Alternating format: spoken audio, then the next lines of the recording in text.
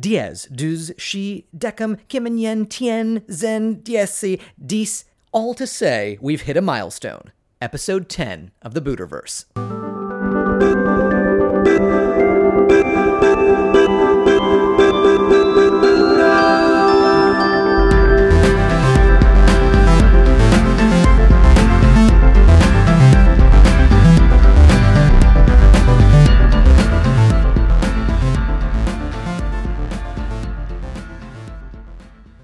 It's number 10.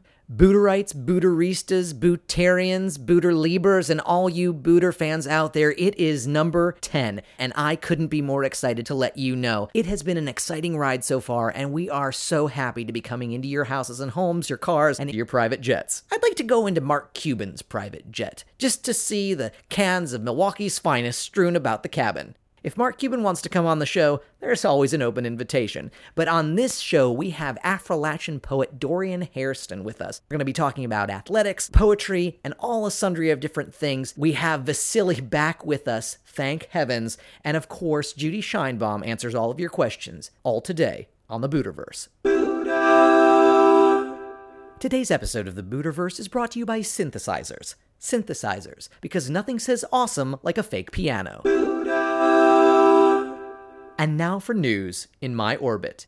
An Iowa farm recently announced it would honor Al Roker by making him the subject of its 2014 Harvest Corn Maze. Unfortunately, they have had their membership of the National Corn Maze Association revoked. It may seem harsh, a spokesman for the NCMA said, but the whole point of having a corn maze is to provide people with a challenge. This maze is just a straight shot from beginning to end. There are no twists or turns, and no places for people to get adequately lost. Visitors simply rush on through and out the exit. There's just no way to slow it down. It's a travesty. A group representing the rights and well-being of bariatric surgery patients protested the NCMA's decision on the grounds that it is discriminatory against gastric bypass recipients.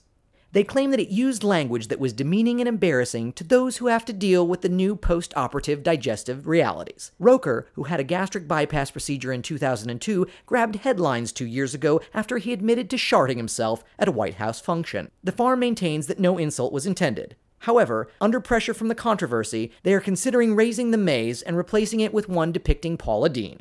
We now turn to a bit of history. The anniversary of the construction of the Berlin Wall has once again come and gone.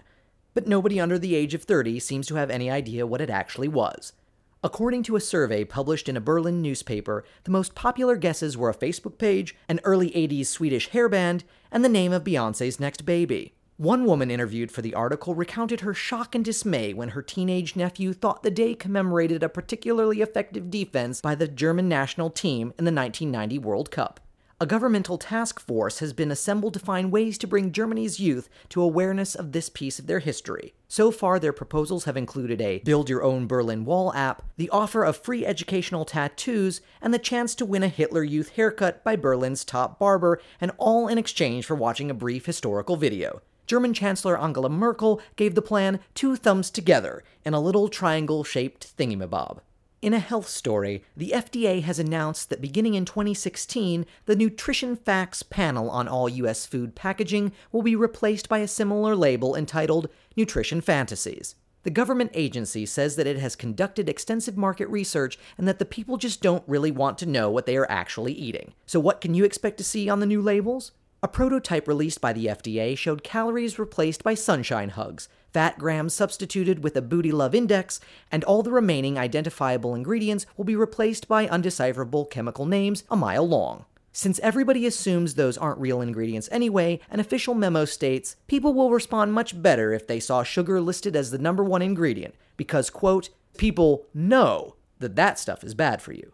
Turning to immigration, the U.S. State Department is poised to deport a Greek pizza maker because he doesn't actually toss the dough when he makes his crusts. The man, who has worked at a Massachusetts pizza restaurant for over 20 years, claimed on his visa application that he possessed the special skill of showmanship in preparation of food, such as tossing pizza dough through the air. Still, the Department of Citizen and Immigration Services rejected his request. Although he admitted that his dough-tossing skills were somewhat exaggerated, he nonetheless appealed the rejection. A U.S. District Court judge ruled to uphold the decision because In their opinion, he does not actually display any showmanship while performing his duties. Quoted from the deposition, the judge responded that it's a lackluster performance if I've ever seen one. A lawyer representing the pizza restaurant expressed shock, saying that he thought they were in a very strong position. So what if it isn't an Academy Award-winning performance? If the ability to create a fluffy crust with lots of nice little air pockets isn't a good reason to be able to stay in the US, I don't know what is.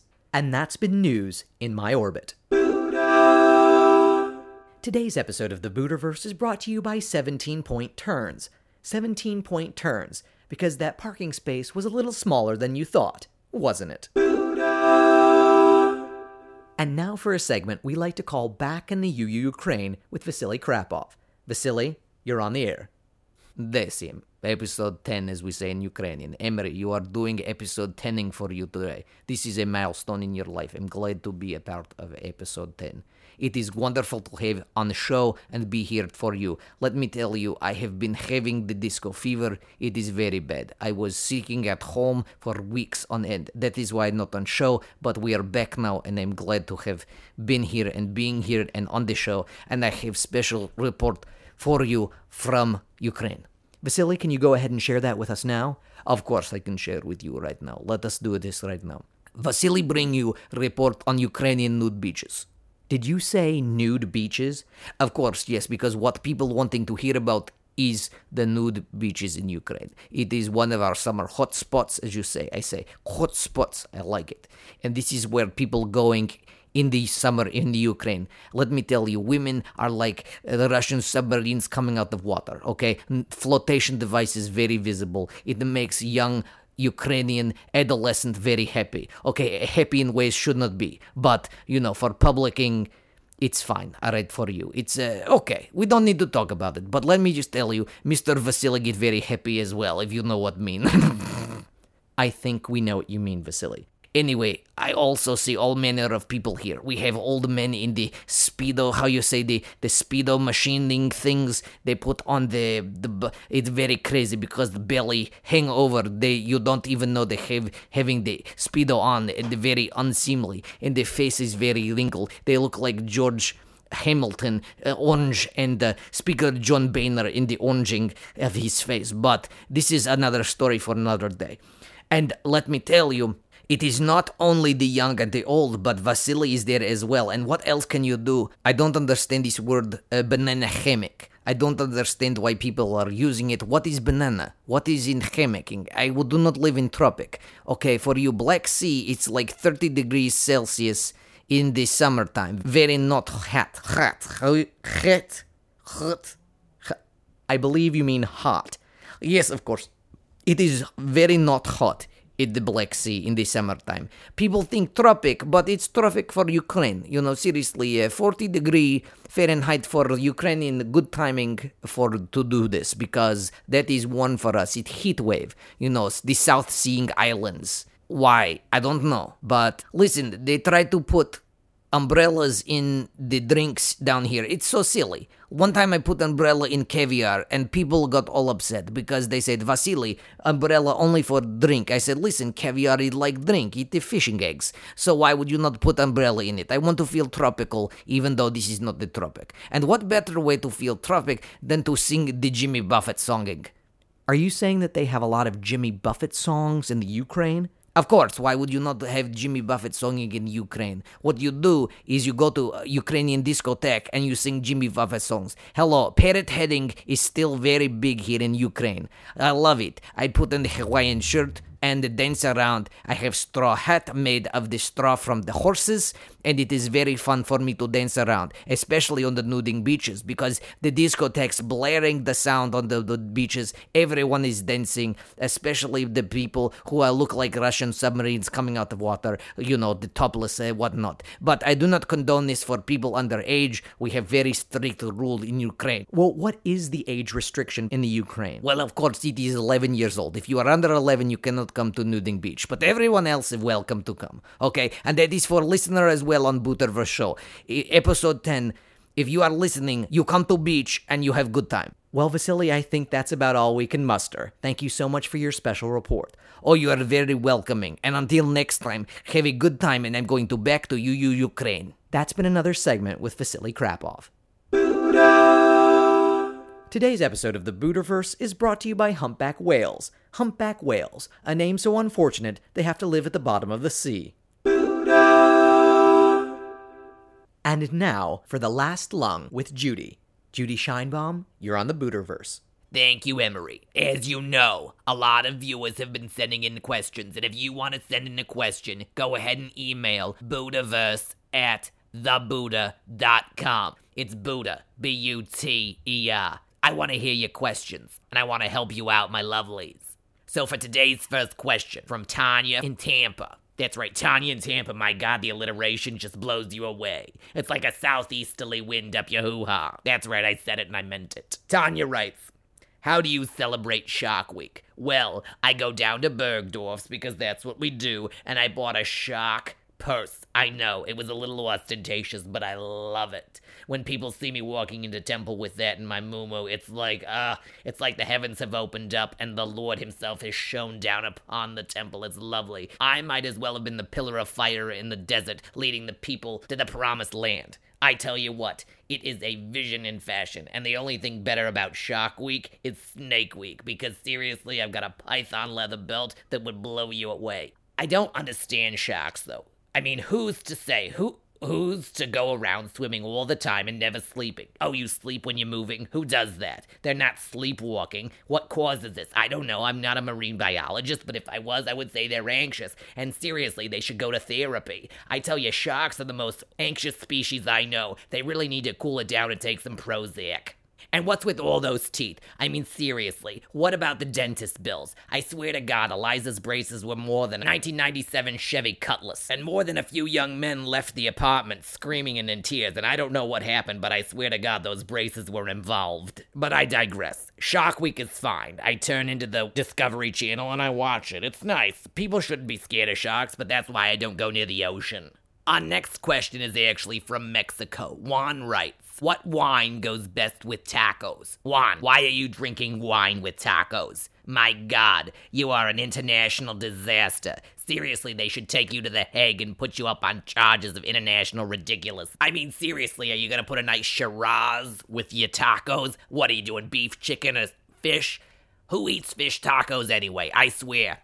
If there's one thing bad about those Episcopalians in Lent, if there's one thing bad about those people who only eat fish for Lent, I don't know it, I don't get it, it's not part of my thingamabobber. But seriously, Juan, fish tacos are disgusting. I don't know who decided to make them, but they're bad. And if you try to pair a white wine with it, it's not your white wine choice. It's with your meats, with a white fish taco. Don't do it. And seriously, if you're eating chicken in your tacos and you think a white wine would be good, you're fooling yourself. The only wine to drink with tacos, if you're gonna do it at all, heaven forbid, is to get a nice Cabernet perhaps, with a nice oaky finish. I think you'll be very happy. But I am not endorsing wine with tacos. I want to be very clear on that. But if you have to do it, you have to do it.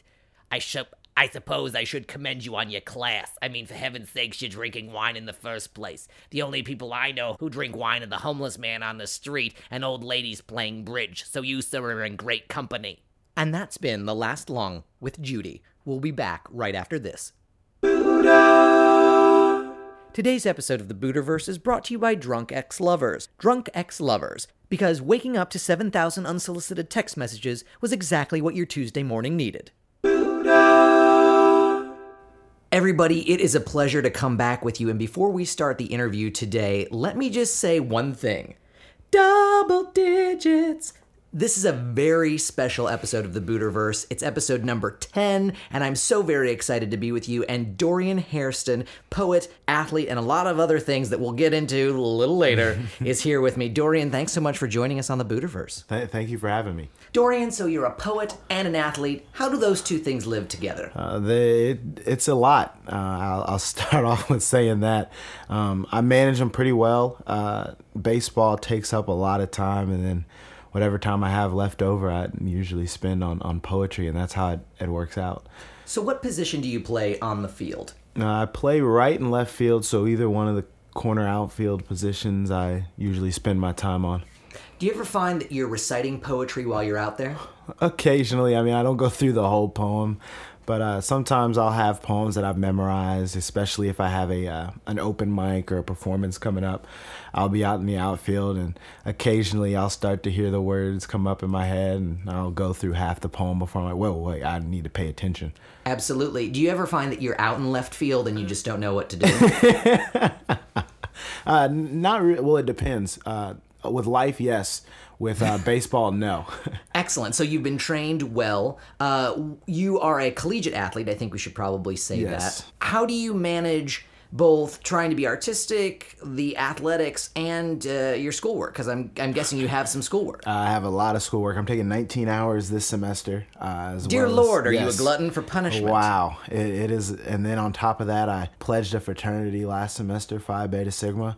So Did you get in? I got in. So No surprise. I am now a man of Phi Beta Sigma fraternity, incorporated. And Incorporate. Do you have to say the ink after every time? You gotta make sure you throw in the incorporated as well. And it's a lot. It's a lot. But I think growing up, my parents made sure that I had a lot on my plate, so it keeps me out of trouble. And That's learned, good, because looking Yes. at you, you are certainly a Thank troublemaker, my friend. At But least that's what you tell the ladies, I'm sure. And it just time management really is what helps me keep everything in order.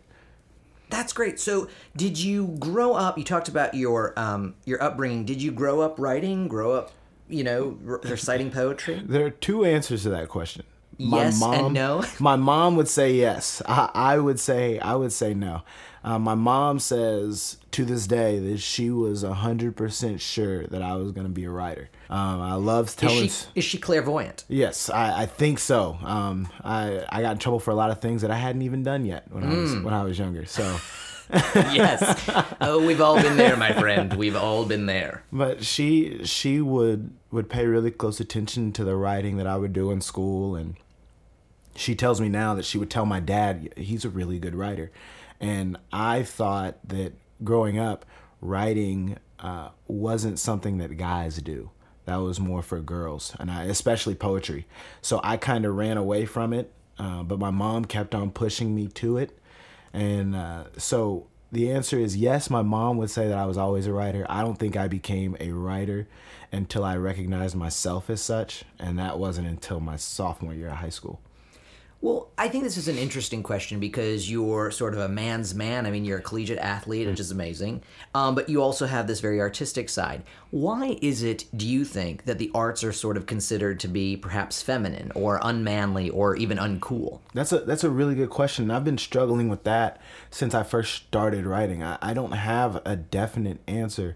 I just know that for me, that caused a lot of identity problems growing up. I wasn't sure, because I really enjoyed books. I really enjoyed learning. I really enjoyed trying to articulate what I learned and my opinion on what I learned. And that, in some circles, especially around my friends in sports, they would bring up questions about my masculinity or even my sexuality, and those things. I'm not sure what they had to do with my enjoying learning and writing and all of these things. And I was really struggling with that growing up, but I haven't figured out why that is, and it's very sad, and it causes a lot of problems for a lot of kids who are trying to figure out who they are in this crazy society we live in. Sure, absolutely. And I would venture to say that it has more to do with those individuals and those guys and the way they approach their world rather than the way you approach yours. Absolutely. There's a quote in The Best Man that always sticks out to me, and it's from Audre Lorde. It's define yourself for yourself, because if you don't, you'll be crunched into other people's fantasies for you and eaten alive. And that really stuck with me, and I really enjoyed that. And it wasn't until I fully understood what that quote meant that I was 100% comfortable with being an artist. Sure, and being an artist as well as an athlete, as well as a man, just an individual, a human. Absolutely. So you've got all of these different facets to your personality and to your life. It must be really rewarding when you're excelling both in athletics and in the arts as well. It's very, very rewarding, and it's very I enjoy it a lot because it allows me to be, if I fail in baseball, I always have poetry. If I'm struggling in poetry, I've always got the classroom. There's always something for me to excel at some point in time. If I fail somewhere, it's not long before I have another opportunity to succeed. That's the way I look at it. It's really interesting that you talk about these different opportunities, and when you were a child, you were always so busy. Do you think we're over-programming students and kids and young adults? Yes and no. I think my mom's in the classroom. She teaches at Scapa. She's a tenured teacher over there. My dad is he's getting ready to retire from Ashland Incorporated here pretty soon. But for them, when I was growing up, they always pushed me to learn math, science, and learn how to apply it to everyday life. And in some aspects, I've seen a lot of people start to overprogram to a test. So then your ability to understand and reason in everyday life is out the window. You're just thinking about how to answer questions on a test. So I think in some areas we are overprogramming to a test, but in others where you can overprogram, but you can overprogram in a good way, like my parents did. Sure, and in a well-rounded way. Absolutely. I mean, it seems like you were involved both now and as a child in a lot of different activities, but in very different ways. And it seems like certain parents will push their children only into the arts or only into the sciences or only into, these very heady sort of activities instead of giving the child a chance to have a rounded experience, whereas you said they can apply those things to their everyday life. Absolutely. Growing up, my dad, it was, you got to play soccer, you got to play... I played soccer, scored 5 goals in the first game, and then next thing I know... How old were you? I was like 5 or 6. Okay, so you were 5. I mean, you just were excelling at that age. Yeah. I mean, that's just amazing. And my dad tells me now that he's like, "Oh, you were really good, but after the game, you came over and said, 'I'm done.'" But they pushed me into everything. I had to at least try it. He said, "You can't quit." I had to finish out that soccer season, and then I didn't have to play again. But they always pushed me. It was literally into everything I possibly could have gotten into. And if I didn't like it, I had to finish it, and then I could stop doing it. And I think a lot of parents don't do that. And I benefited greatly from that. Well, I think basically what your parents need to do is have a parenting class. Actually, we should have them on the podcast to talk about parenting. Maybe they have some insights for all of the young mothers and fathers out there that are just having babies. It seems like all of the people in my atmosphere, literally a dozen babies that I know of have been born in like the last 3 months. Wow. Now, speaking of excelling and giving birth to ideas and notions and, well, as far as I know, you've never given birth to progeny, but who's to say? I mean, the miracles of modern science. You have been rightly rewarded for your efforts in poetry. Do you want to talk about some of the accolades you've received? And don't feel self-aggrandizing, because I think the listeners need to hear what you've accomplished in this realm. It's quite amazing in my mind. Well, I was published my freshman year. Well, my freshman year, I became the youngest member of the Appalachian Poets. That same year, I was published in Pluck. Let's see. After that, I was published in the literary journal on campus. I've won competitions. There was a competition in high school for spoken word poetry. I won that. It was at Common Ground Coffee Shop, which is a fantastic place, by the way. Look, a plug. He's not even out of college and he's already plugging things. My God, you've got a future, my friend. But my mom keeps better record of it. I just enjoy writing and sharing the gift. I have a difficult time keeping up with all of the things that have happened in my success. Sure. Well, let's talk about some of those things that you mentioned that the listeners may not know. What is Pluck? Pluck is the literary journal for Appalachian arts, and it is Frank X. Walker's publication, and it's run through I believe, the University of Kentucky, and it is published twice a year, and it's got art. It's got poetry, it's got short essays, short stories, everything you can think of. It's a great journal. Tell us about Affrilachian and the Affrilachian poets, of which you are one of the younger members. It's really a family of writers, of not just poets, but of very good writers from the Appalachian Mountains, the Appalachian Mountain region that extends from Mississippi all the way up to New York, and they try to, or we try to, bring the invisible visible, and that's really. Ooh. Yeah, that's our mission, and that's what. And I'm the youngest one, and I kind of like, these are people that I look up to. These are, I mean, Frank X. Walker, poet laureate of Kentucky, and he's my mentor. And then I've got Kelly Norman Ellis, Mitchell L.H. Douglas, Ellen Hagen, who taught me at GSA when I was a sophomore in high school. And now they're saying that I'm a part of this family, and I'm kind of I'm still. Trying to get used to it and find the words to really articulate how I feel about it, because it's unreal. It's just a wonderful opportunity, not only for you, but it's a very exclusive group. It's how many members are there in total? There's I don't know the exact number, but around 50 there have been in history. So it's 50 in history. Yeah, so not so currently in history. Wow. I mean, that's an incredibly small number of which you can count yourself a member. Now, let's talk a little bit about regional issues. You talked about Appalachia or Appalachia, depending on where you're from and how you'd like to say it. When you think of Appalachia or Appalachia, what do you conjure in your mind? Why is this something that you're a part of? Why is this something you want to be a part of? What does it say about the region and about you? Well, for me, whenever I think of Appalachia, I always think of, number one, mountains, of course, obviously. And then at the same time, I also am a little saddened by mountaintop removal. So, but my friend, there has to be a place to put your putting green. And the mountains are not flat.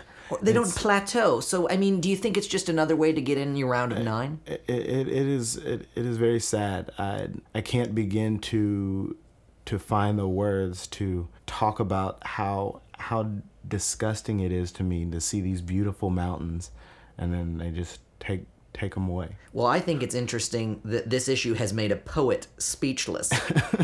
So, I mean, if there's any sort of notion about how destructive mountaintop removal mining could be, perhaps that's one indication. Yeah, it's awful. And then I also think about growing up. I played baseball in these mountains.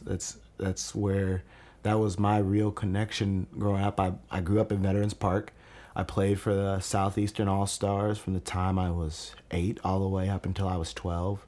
No, 6 until 12. And then after that, I played Southeastern, Babe Ruth, and we just traveled all over Kentucky and the surrounding areas. My dad's from West Virginia, so I think about going to Williamson and seeing that, and that's the heart of Appalachia. And it's just those are the things that I think of when I hear that word. I think of great music. I think of community, family. I think when other people think of Appalachia, they have a very different notion of what it could be. Absolutely. Perhaps, and this is most certainly a stereotype, I will make that known right off the bat. But I think people think of Appalachia as something where hillbillies live and, it's uncultured and, lots of poor people and, it's just this really impoverished and low class or dirty sort of place. And you're saying that's not the case. That's not the case at all. I'd spent the summer up in Canandaigua, New York, and it's very different up there. I felt homesick. That was the first time my entire life I've been away from the state of Kentucky, much less Lexington, for longer than 2 weeks, and I was there for 2 months. And people, that was the stereotype up there, but the whole time I'm thinking that's not what it's about down here. It's about all those things that I mentioned earlier, and a lot more that I'm sure we don't have the time to really get into. Sure, but right. the culture is just amazing, and I feel like it is a part of me just as much as I am a part of it. Well, you mentioned several different aspects of the culture. Do you have a favorite? Oh, I mean, I know they're very numerous, but is there something that you just gravitate toward when you're in that region? I really enjoy, and a lot of my friends are kind of shocked at it. I really enjoy the music. So like bluegrass music? I really enjoy bluegrass music. I haven't heard any bluegrass music that I don't like. It's not something that I like go to the baseball field and listen to right before a game, but I've been to several bluegrass concerts and I enjoy it. I love the music. As well you should. I'm not going to tell the listeners whether I like bluegrass music or not. There may or may not be a banjo around here as we speak. So I don't play and I don't pluck, but I will say it can be a lovely instrument and a fun type of music to like. So you were up in New York. Did you get to go to the city? I went to Rochester twice. And now that's not the city I'm talking. I mean, Rochester's a beautiful place. As Rochester goes. Unfortunately, I did not get to go to New York. I wanted to, but I felt that I'll have another opportunity at some point in time to go to New York. Now, I'm not going to call this like your mother, but you may have quite a few opportunities in the future if you keep on going the way you're going. So, Appalachia, we talked about, mountaintop removal, and we talked about music and your words. Do you find that your poetry comes from that place in some way? Absolutely. I think my poetry comes from directly music. Growing up, my mom, I actually have a poem that I'll share later about cleaning up the house listening to music. And as a poet, that you get to look at life and the really small things, like 2 hours of cleaning with your mother on a Saturday, and look at the music that you're listening to and its influence on where you are now. And for me, all I got to listen to was R&B growing up, and that music and all kinds of music really just influenced my poetry day in and day out, and they're intertwined. Did you get to whistle while you work? Unfortunately I couldn't whistle back then, but can you whistle now? I can. Not fantastically though, and I know. I'm not going to make you whistle into the microphone. I will take your word for it. On the baseball diamond, to shift gears a little bit, is there a lot of chew? Not at the university. That is illegal. Oh, illegal. Oh, I like it already. Against the rules. So, perhaps I should ask this question: why do many baseball players chew? That I don't know. I personally do not. I was the president of Teens Against Tobacco Use. Oh, for heaven's sakes! In high school, so. What haven't you done? So that is something that I've never even tried in my life, but I think it has a lot to do with the stigma that goes along with baseball. That's just something you expect baseball players to do. So a lot of baseball players just end up doing it. It's something that I also would expect people from Appalachia to do, and you, my friend, are bucking two stereotypes right here, right on the show. Now, when we're talking about the Appalachian poets, it has a very interesting makeup of words, right? Afra in the front, and Latin at the back. Obviously, we're bringing two interesting cultures together. Does it have a predominantly African-American root to it, or does it mean something broader than that? Well, the word actually comes from Frank X. Walker. He kind of coined the word, created the word, and it comes from the fact that a long time ago, Appalachian and the dictionary meant that you had to be white from the mountains. So it excluded this entire culture from its definition. So he decided to create the word Afro-Latin to kind of encompass all that was left over, the other beautiful parts of the culture that the definition excluded. So that's where the word comes from. And it's not necessarily predominantly African American. It's just all the beautiful stuff that the definition kind of left out. Yeah, I think people should probably take a minute to think about that, because again, I'm going to buy into the stereotype of Appalachia for a second. I'll be sort of the devil's advocate, if you will. You don't really think of an African American community or other sorts of communities existing in the mountains or in the broader region. Very sadly. that's the case, and that's what most people think, but it's not. That's not the case. We are present as well as other cultures, and we need to. I feel like that stereotype should change. We can have a positive image of a multicultural Appalachia. As well we should, but I think most people don't even know it exists. I think the problem is certainly just educating the people that, listen, the notion of Appalachia is much bigger, and the Appalachian region is much bigger than just, a bunch of people living in the mountains, with their shotgun in their cabins. Make the invisible visible. My God, you're buying into your own mission statement, and I love it. What ways have you been able to make the invisible visible? Right now, I'm working on a manuscript about Josh Gibson, who was a Negro Leagues catcher in the 20s, 30s, and 40s. And he hit over 800 home runs in his career. He died in his mid to late 30s from a brain tumor. He was addicted to heroin, marijuana, alcohol, and women. So, well, who isn't addicted to women? I'll tell you that much. It was a very deadly combination. Well, sure they are. They're everywhere. Yeah, exactly. The women, I mean. And then he had this very successful career, and he was able to separate his addictions off the field from his success on the field. And I'm working on a book of persona poems about his life and what it must have been like for people around him to watch him, and then what it must have been like for him. And I'm sure that being black and being denied the opportunity to be considered one of the greatest, period, had a lot to do with his struggles as a human being. So you're basically taking your two loves of poetry and baseball, and you're writing a poem, you're writing a piece from his perspective. Why not? I could think of nothing better for you to do. Exactly. And that's so encouraging when you're able to, again, marry these two loves. So even in your poetry, you're able to bring forth all of your experiences and all of the things that you really appreciate and find to really, and all those things that make up you. Absolutely. That make you, as they say.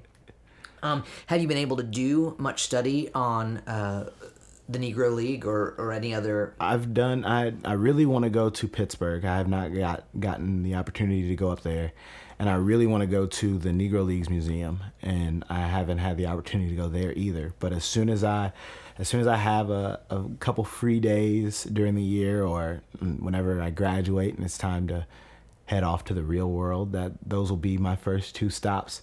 But I've done a lot of research through literature on the Negro Leagues, not just with Josh Gibson, but with Satchel Paige and Cool Papa Bell, Leonard Johnson, Oscar Charleston, all those guys that a lot of people don't know about because they just had more melanin in their skin than their counterparts. Sure. Well, I mean, and, baseball, not only when we're talking about issues of race, but there was a period of, 10 to 20 years where certain parts of baseball were lost because of war or other sort of things. And so, there's a lot of history that's a little spotty in people's minds because, there were a lot of other things going on at the time, and baseball had to sort of maneuver with the times. And so it was interesting. They made a league of their own, like 20 years ago now, dear Lord. But that was one small part of baseball's history. And here's another part that, again, a lot of people don't know about, but that you're trying to bring to the fore. And that's great. So with all of this, with all that you're doing, you've got to be very busy. Absolutely. And you probably don't have a lot of time. We talked about time management, but with being an athlete and with all of your other endeavors, both academic and artistic, what do you do in your spare time? I have a very beautiful girlfriend. I spend time with her when I have the opportunity, and then I also I write and I read. I hope she listens to this because you, my friend, are going to get some major brownie points. And if she doesn't give them to you, I say tisk tisk.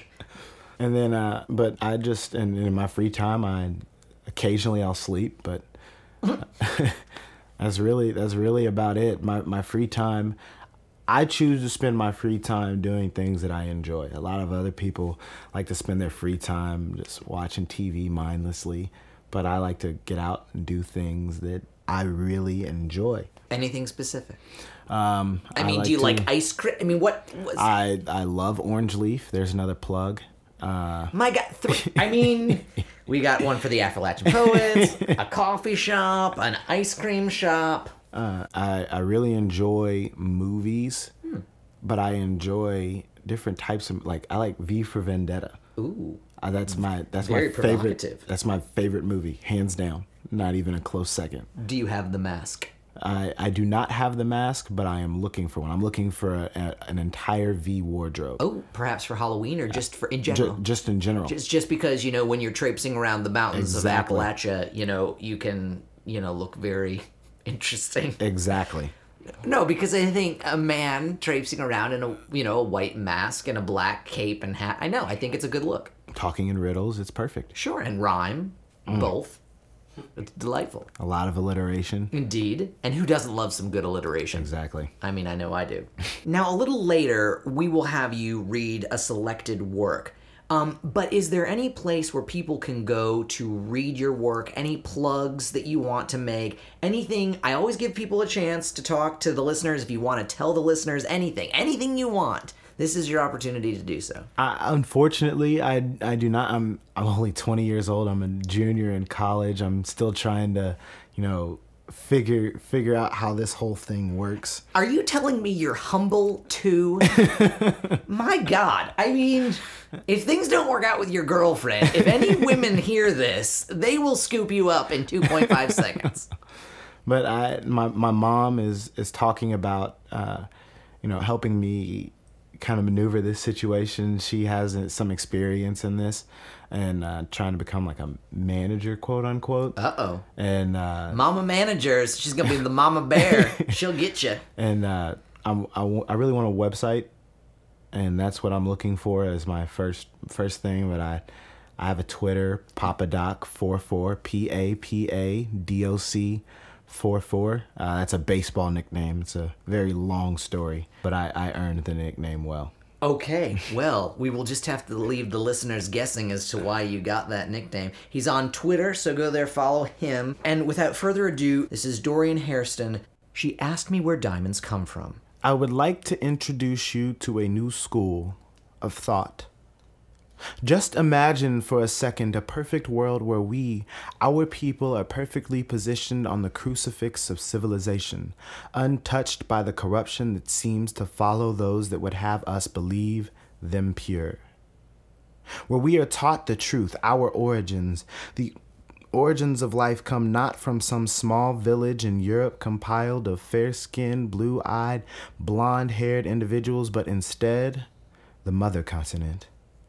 That the first people, the originals, looked beautiful like us and sat on thrones and wore crowns made of pure gold and diamonds and silver and knew exactly where the jewels came from and danced to music about how beautiful our women are and great it is to be born with color. And they would share everything, food and clothes, and lived in villages, not projects, and knew their mother well and treated her like she was theirs, immortal. And never knew struggle because they were always together, and would have a really difficult time understanding how Christopher Columbus discovered something that had already been discovered, and would understand manifest destiny was just a rationalization for white supremacy, and had enough sense to know that technically Jesus was bronze, not white, but yet still he was pure. I would like to take you to school, teach you that fulfilling a stereotype only does exactly what the man wants. Fatherless black children, husbandless black women, and worst of all, a backboneless black community. See, I'm confused why the black man survived the cruelest 450 years of oppression in human history and traded it all to become a real nigga. certified by those who believe continuing to objectify our women and neglect our natural intelligence is something to be proud of, so that he can try to forget that we didn't get here alone or by free will, and that our women need us too, and we need them. The future is now and darker than ever, but still just as beautiful, and most importantly, that we are on the same team. Maybe if you paid attention in school, broke the binding on a couple books, you would see what they did to Malcolm and Martin in history, and did the math to know that we are a member of the majority globally, and knew from biology that melanin makes you dark and handsome, and we have the most, and paid attention in PE enough to know that they buy memberships to Suntan City to get just as beautiful as we are. That maybe, just maybe, we could pull up our pants, study books, not streets, our people instead of the people who put us here, return to our throne together.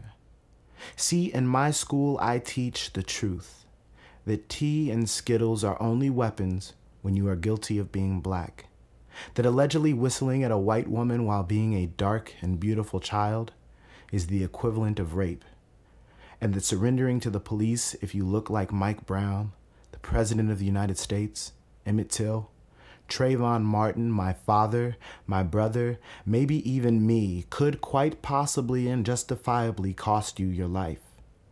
But the most important thing I teach is that when the bullets stop, when the riots cease, the canines put back on their leash, and the fallen finally allowed to rest in peace, I teach the only lesson worth remembering: never, ever, ever forget where diamonds come from, and ideas are bulletproof. Well, I hope you have enjoyed those wonderful words by poet Dorian Hairston. This has been another episode of the Buterverse.